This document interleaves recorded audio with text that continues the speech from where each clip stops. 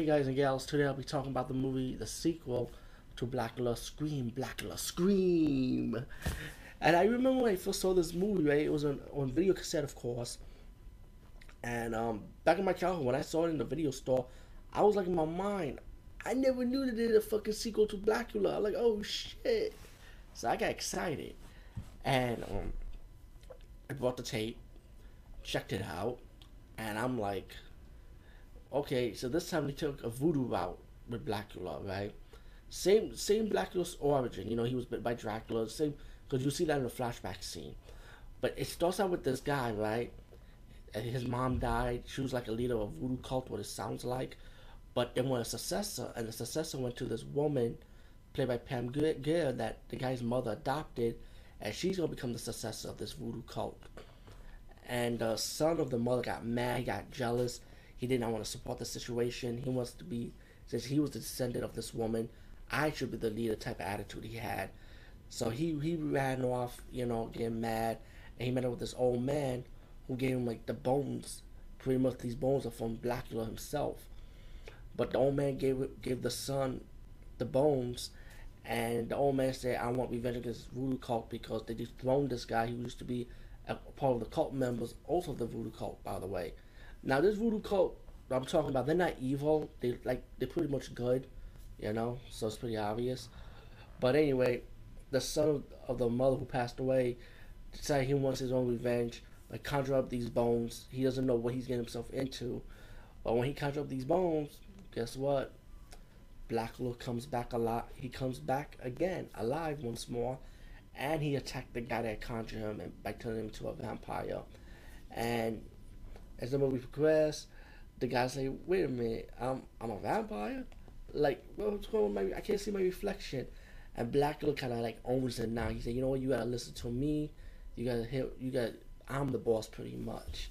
So pretty much again, Blacula's gonna go around attacking people, turning them into vampires, and then later on he decided to go to this party where this guy's home, this party for his African collection that he got, and he met up with this. He met up with the guy. He met up with the guy's woman, and during the party, he heard from these other two girls that the woman that was with the guy, she's like a voodoo priestess, like she knows voodoo pretty much.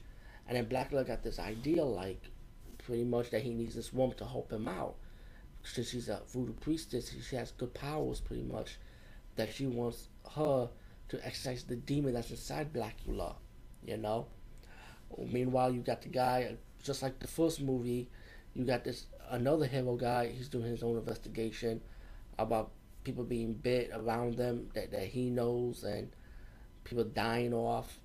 And then, of course, it leads to Blacula.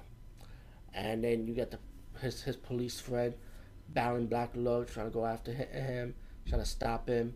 And then, as the movie progresses, Blacula goes to the woman's house, telling Pam Grier's character, who plays the heroine in this movie, said that you gotta come with me, you gotta help me get this demon out of me. So once he defeat a few cops, he drags her to the house, and then they try to exorcise the demon. More cops come in trying to save the woman while they're battling the vampire army in the house. And then you get to your final battle when Pam Grier, no spoilers again, pretty much have to make the sacrifice, like to stop him, you know, to save her boyfriend, pretty much.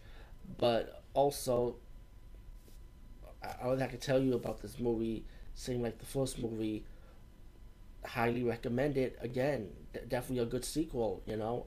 And I love this. I love part two also. And like I said in my first part of the review for part one, I wish they did a part three. I would love to see Blacula versus Dracula in this movie. I mean, in a part three. I mean, excuse me.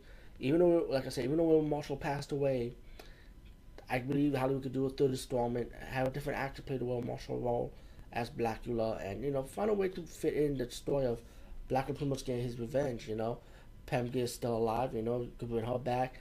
Maybe like conjure up Blacula, say, hey, there's another evil, and I need you to stop this evil, pretty much, which is Dracula.